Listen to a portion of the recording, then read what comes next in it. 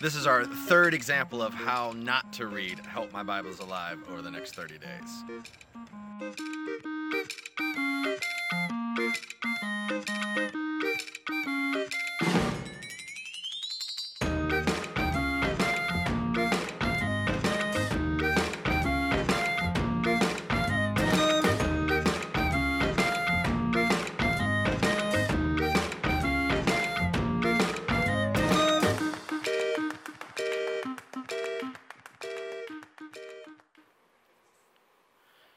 If you didn't recognize that, that was our music director, John Beresford. It's a good thing that he did not run into anything. If you've seen those videos with people on their phones as they're walking, they'll run into trees. I've seen them fall into like ponds. So glad John is still here with us. But that's a fun illustration for us as we're in the middle of our series on the Bible, the Word of God, the Scriptures, this 30-day challenge that we've launched into 2021. Help, My Bible is Alive. A 30-day Bible reading challenge, kind of following Nicole Eunice, one of our teaching pastors here, in her book, Help, My Bible is Alive, where we spend 15 minutes every day reflecting, reading, and letting the Scriptures kind of form us. And 2 weeks in, so we're about the halfway point. So if this was a race, we're at that halfway point, and I know maybe some of us are feeling that temptation to give up. Maybe some of us are further behind. Some of us are feeling like this is too hard, but I want to encourage you, stick with it. Keep pushing, keep going. If you need a little more encouragement and you haven't joined our Facebook group for this, Help My Bible is Alive, you can learn more about it in the newsfeed. Man, some great testimonies. People are just chiming in and sharing stories of how they're struggling or how honest they are about how hard it was for them to read, but challenging, encouraging stories. And every Monday night at 8 p.m. on that Facebook site, Nicole joins us and gives some coaching and encouragement and direction for us. So halfway there, almost halfway there, we're going to keep pressing forth as we go through this challenge. And it's around the theme verse for our series is Hebrews 4, verse 12. It says this, very simple: for the word of God is alive and active. For the word of God is alive and active. See, the Bible is no ordinary book. It is the word of God given to us to transform us, to shape us, to guide us and direct us. It really shows us who we are and how we should live in our world. We learned last week what it means for it to be a mirror, for it to shine a light in our own hearts, to reveal to us where we fail, where we stumble, where we're broken, and where we need help. But it's also a light for the path before us, illuminating for us how we should live our lives, the ways we should walk, and how we should perceive others around us. And today we're going to focus on the promise that God's word, the Scriptures, the word of God, is effective. That God's word is effective. Essentially asking this question: does it work? Does the Bible actually work? Does it work? Does all the reading, all the reflecting, this 30-day challenge, everything we're doing, does it actually have an impact in my life? Will it really change me? And the answer is, well, maybe.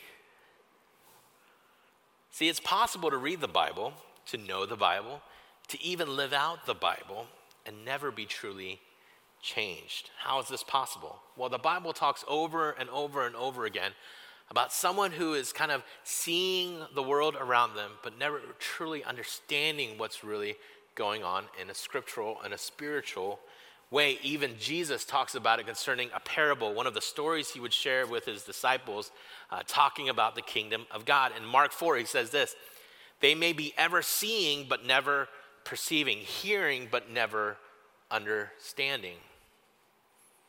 So the question for us is, how do we move from people who are not just seeing and hearing, but actually perceiving and understanding for the word of God to be truly effective in our lives? The New Testament writer, the Apostle Paul, who wrote most of the New Testament, gives a little direction in 1 Corinthians. He says this: we do, however, speak a message of wisdom among the mature, but not the wisdom of this age or the rulers of this age who are coming to nothing. No, we declare God's wisdom, as it is written, and this may sound familiar: what no eye has seen, what no ear has heard, and what no human mind has conceived, the things God has prepared for those who love him.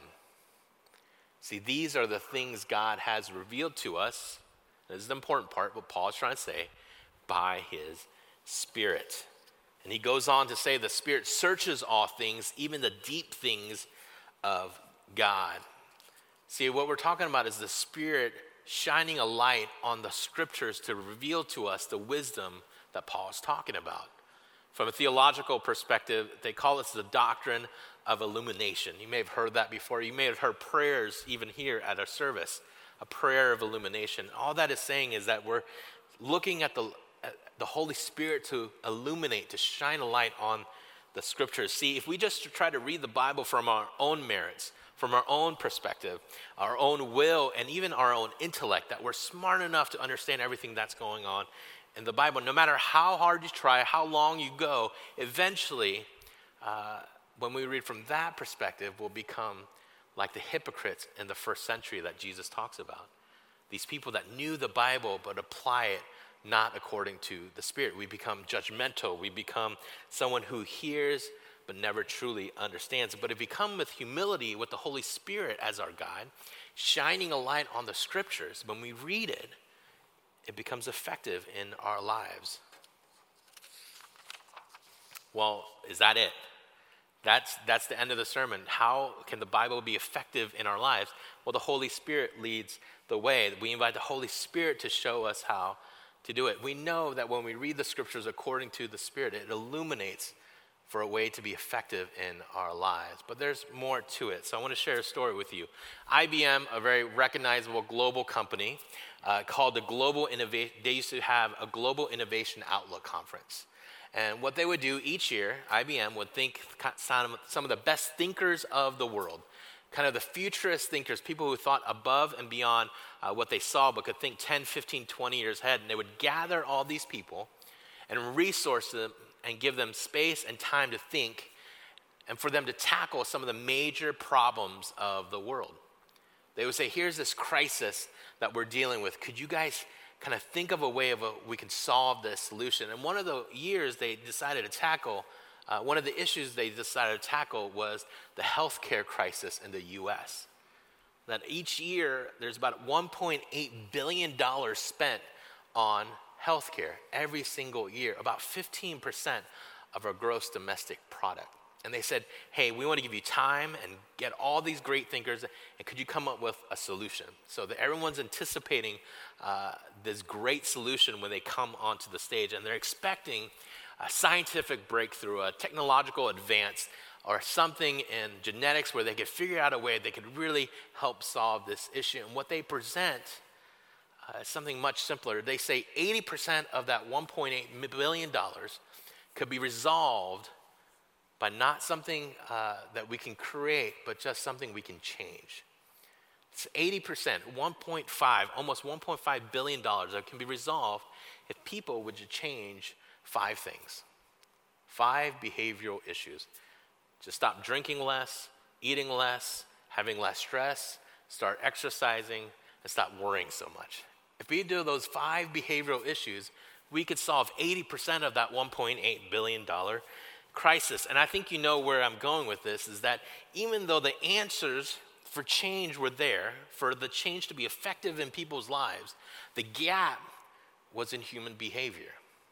It's not like the solution was complicated. It was effective for change in people's lives, but the gap was human behavior. See, even though we know at a deep level that the Bible is good for us, we know the Bible can actually change us, we know the Bible can be effective in our lives, the gap is in our behavior. The gap is in how we approach it. So in our limited time together, I want to walk us through 3 steps in how we can shorten that gap for the Bible truly to be effective in our lives. 3 ways. One is becoming aware of its power. Then we hold the Bible. When we read the Bible, we can be aware of its power. Second, to recognize its authority. And third, how deeply personal it truly is. First, being aware of its power. And this framework and looking at the scriptures, I'd highly recommend a great book by John Frame, Doctrine of the Word of God. We get really creative with our titles in theology, but it's a great book if you want to take a theological perspective on the effectiveness of God's Word. But first, being aware of its power. And this is just a pause to think about who God is. Sometimes we miss it that when God speaks, things happen. When God speaks, things happen. God is a powerful God. Now, sometimes we come into this gathering and sometimes we need to go to the Lord as our good Father. Sometimes we need to go to the Lord as our comforter. Sometimes we need to go to the Lord as a friend who walks with us. But we never want to miss how powerful God is, that when God uttered, "Let there be light," from nothing, creation exploded. According to the scriptures, when God spoke his words, everything changed. That when God speaks, things happen, and it's only by the power of his word. See, just by his words, he created all things and holds all things and sustains all things. Like I said, it doesn't just end with creation. God didn't just kind of set things in motion and step away as someone who's observing what's happening, but he continued to speak throughout history. And he speaks these words of judgment. Sometimes his words are judgment because people have fallen away, people have walked away from God. But so much more in his salvation, his words of grace. Listen to some of his judgment he gives. Psalm 46:6 says this: "Nations are in uproar, kingdoms fall, but he lifts his voice, the earth melts." And the Message puts it this way: is the earth does whatever God says by the voice of his Lord, voice of his voice, things happen. Isaiah 30 and 31 says, "Lord will cause people to hear his majestic voice, and will make them and see his arm coming down with raging anger and consuming fire, with cloud bursts, thunderstorm, and hail. The voice of the Lord will shatter Assyria. With his rod he will strike them down." Now you see those words of judgment where his voice carries with it the consequences of walking away from him, but it also carries this magnificent, beautiful grace. Listen to the words he gives Abraham and Sarah, this patriarch and matriarch of our faith we find in Genesis. And Sarah, at an old age, is given this promise of having a child. And she begins to doubt, and the angel of the Lord, representing the very voice of God, says this to her: "Is anything too hard for the Lord? Is anything too hard for the Lord?" And if you break the Hebrew down, literally it says this: "Is any word too wonderful for God? Is any word too wonderful for the Lord?" You hear this again in the gospel story, the story of the birth of Jesus. When Mary is pregnant and visited by the angel, it's representing the voice of God. She says again, "Is any word too wonderful for the Lord?" The salvation of grace, that God has good words for you, no matter where you are, to lift you up. In our world today, I think all of us searching for someone who has power to enter into our lives, for something or someone, no matter where you walk from, however you came to this place.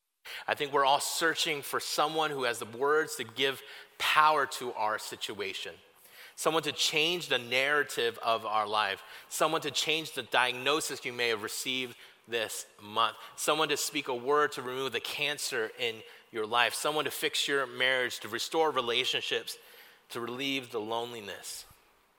And friends, we have a God who hears this and with his powerful voice says, "There's nothing too hard for me. There are no words that are too wonderful for you." The God of the universe who spoke all things into being says, "There's nothing that I can't do." And the power that created all things speaks wonderful words to you wherever you may be. But the Lord reminds us it's not just in the power that he carries with the words he speaks, but also the authority he gives when he directs us. Isaiah 55:10 through 11 is a beautiful passage that kind of shares what the authority of God's word does. And it starts with this poetic description. It says, as the rain and the snow come down from heaven and do not return to it without watering the earth and making it bud and flourish, so that it yields seed for the sower and bread for the eater. And it's very common in Hebrew literature, this kind of parallelism where there's this beautiful description, but then he gives explanation to what he's trying to convey. It says this, so is my word that goes out from my mouth. It will not return to me empty, but will accomplish what I desire and achieve the purpose for which I sent it. This passage, the prophet Isaiah paints a beautiful picture of the nature and the cycle of what rain does. It comes and nourishes the earth. It causes seeds to bloom and bud, and it flourishes and feeds all people. The word of God comes and changes what is dead to alive. And it's very important that it's describing what the word of God does in people. See, God is not just a casual observer to this cycle, but he himself is the author, the cause. It's the word that comes out of his mouth that accomplishes all that he desires and achieves the purpose that he sets forth. God is not passive, but rather active in his words to nourish and flourish you and the world around you, the very purpose for which it goes forth. See, we already discovered the power of God's words, but now we have to start beginning to recognize the authority of those words in our lives. That God's words are an instrument into which God's will is made accomplished in our lives and the world itself. And authority is really essentially how we should approach the Bible. For when we look at the scriptures as authority over us is when it really transforms from a helpful guide. Hey, I'm going through something. Is there some words that could help me? To something that becomes transformational to who I am. The scriptures have authority over you. I'll share an illustration that I've shared before. This idea in the fall, my wife and I, we went house hunting because we needed a little more space for our ever-growing family, and we purchased a new home, and I shared that story with you before. But imagine it was before that and we're house hunting and you guys were kind and there was no restrictions, and you invited me into your home.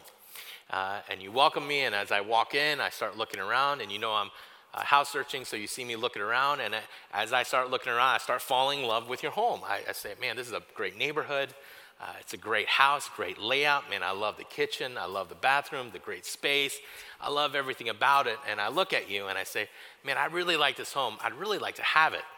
And you say, well, the house isn't for sale. I just invited you over for dinner. I said, no, I think I want this house. I think this house is mine now. You may think I'm just kidding and joking around, say, ha, ha, ha. And then I get really serious. No, this house is mine. And I think you would quickly ask me to leave and probably never invite me back again. But let me change the context a little bit. Let's go backwards in time and pretend we're in whatever time period, 12th century Europe. And I'm not just a random pastor that is kind of wanting things, but say I'm the king of my land. And I come into your house and I say, this house is mine. It's a little different, right? A little different reaction from you, a little different reaction because of the context. And the question for today is, who or what has authority over you? Because that question, above any other question today, is going to really determine what the Bible means to you and how effective it is in your life. Because if we don't allow the scriptures to have authority over us, it always will become something secondary to us, where we can choose what we want to follow, kind of ignore the stuff we don't want to tackle. And a great way to kind of reveal, is this true in your life, is to examine, is there stuff in the Bible that you really struggle with? Is there stuff in the Bible when you read it and you say, I don't get it, God. I really don't personally like this in the Bible. I wish I could take it out. Is there anything in the Bible you look at and say, man, I just keep wrestling with God over and over and over again, and I just still don't get it? But you still say, Lord, you have authority over me, and I'll still obey. Help me understand. If you've gotten to those points, it's a good revelation that maybe you have chosen to give authority. If you've never gotten to that point, you may still be treating the Bible as something secondary in your life. Now, back to the king illustration I just used. See, you can choose to continue to live outside of his kingdom. You can actually never submit to the king. You can create your own little kingdom and create your own separate rules on how you live and take some principles from the king and apply it to your life. But if you ever do decide to venture into his kingdom, you have to submit to his authority. And when we hear that, our natural tendency sometimes is to push back.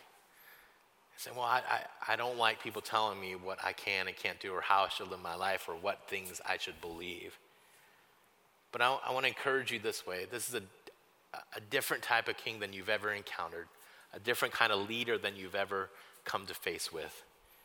The good news of God's kingdom is that while he has all power and all authority to take from you, he'd rather draw you near to help you flourish and give life to all around you. See, rather than take from you and say, well, I want this now, he says, let my words nourish you and let the faith you have, let it bud and bloom and let it feed and nourish all those around you as well. The purpose of my word is to go forth and give life to all, not just life to sustain you, but life to help you live life to the full. And that's what the good king does, and how all this kind of ties together, that God's word is powerful and authoritative, but it is very deeply personal. The Gospel of John. John was a follower of Jesus in that first century when Jesus was alive. Then he wrote this account sharing about his life. You can find it in the New Testament. And it says this, how he starts off, in the beginning was the Word, and the Word was with God, and the Word was God. A little bit later in verse 14, he says this, the Word became flesh and made his dwelling among us. This is more important than just words on a page. It's how God makes his powerful and authoritative word become relatable to us, not by a distant decree or an uncompassionate order, but he draws near to you and says, I will take on flesh and dwell amongst you. God, the word of God, God himself comes and dwells among us to walk with us, to know our stories, to know where we struggle. He takes it upon himself to communicate the goodness of who he is. See, while we don't worship a book, we do worship Jesus, the Word who has took on flesh, and he communicates himself through his through this finite medium called the Scriptures, which all points back to himself. The author of Hebrews says this, long ago or in the past, God spoke to our ancestors through prophets at many times and in various ways, but in these last days, he has spoken to us through his Son. The Son is the radiance of God's glory and the exact representation of his being, sustaining all things, what? By his powerful word. See, God's word is effective not because we choose to, but because Jesus was sent forth as his word, the very power, authoritative word, deeply personal to engage in our lives, to reconcile us for his glory. So when we read the word of God, we retell the story of Jesus. And the story of Jesus is this, and the story of Scripture is this, that while left to ourselves, we were sinners, that we had fallen so far away, that while alone, that we had walked away from God, and that this depth of sin in us, there's a Savior that comes. That powerful, authoritative, good word comes and rescues us by grace. And we retell that good news over and over again in our own narratives when we fall trap to the things of this world. So in all situations, we turn to God's word. When we're afraid, the word says this, so do not fear, for I am with you. Do not be dismayed, for I am your God. I will strengthen you and help you. I'll hold you with my righteous right hand. When you're feeling anxious, we can stand on this. See, when anxiety was great within me, your consolation brought me joy. Psalm 94, verse 19. When we're lonely, How many of you guys have felt lonely this year? Listen to this. Turn to me and be gracious to me. For I am lonely and afflicted. Relieve the troubles of my heart and free me from my anguish. This honest plea in Scripture, but God promises to meet us. And when we're broken, he heals the brokenhearted and binds up their wounds. Psalm 147, verse 3. When we've experienced injustice, when we feel like there's no one on our side, it says, for I, the Lord, love justice. I hate robbery and wrongdoing. In my faithfulness, I will reward my people and make an everlasting covenant with them. It's just a taste of the word that he gives to us to be effective in our life. These are not just words we put on our mirror or post on our social media sites, but these are promises made only through the story of Jesus, this deeply personal God who has come to make the word effective in our lives. See, he wants to have us live life to the full, where we flourish and nourish those around us. See, the series that we're talking about here, even the 30-day Bible reading challenge, this series on the Word of God, it's not about making you better Bible readers. It's not about you guys learning to read the Bible in a more effective way. It's falling deeper in love with our Savior and our Lord Jesus. That's what the Word of God is, and that's how it becomes to have effect in our lives. When we're feeling anxious and lonely and broken, when we feel like no one's on our side and all life is throwing us into the pit of despair, it is the Word of God, Jesus himself, communicating to us to lift us up and says, I'm with you. I'm walking with you. If it's time to mourn, I'll weep with you. And when it's time to celebrate, I'll be there with you. If you want the God's word to be effective in your life, it's falling deeper in love with Jesus. That's how we do it. Let's pray. God, thank you for you, who you are, and the goodness of who you are, Lord. That through it all, we walk with you, not by our own faith, but the faithfulness of your Son, Jesus Christ, who lived a life we could never live and died the death we so deserved. And through him, you give us your Spirit, the Holy Spirit who lifts us up, nourishes us, and points us towards Jesus. So wherever we are, wherever space we are worshiping you today, may your Spirit shine a light in our lives and in the Scripture, and let those promises begin to shape, transform, guide us, either in repentance or in hope. And in all things we give you the glory. We pray in your powerful name. Amen.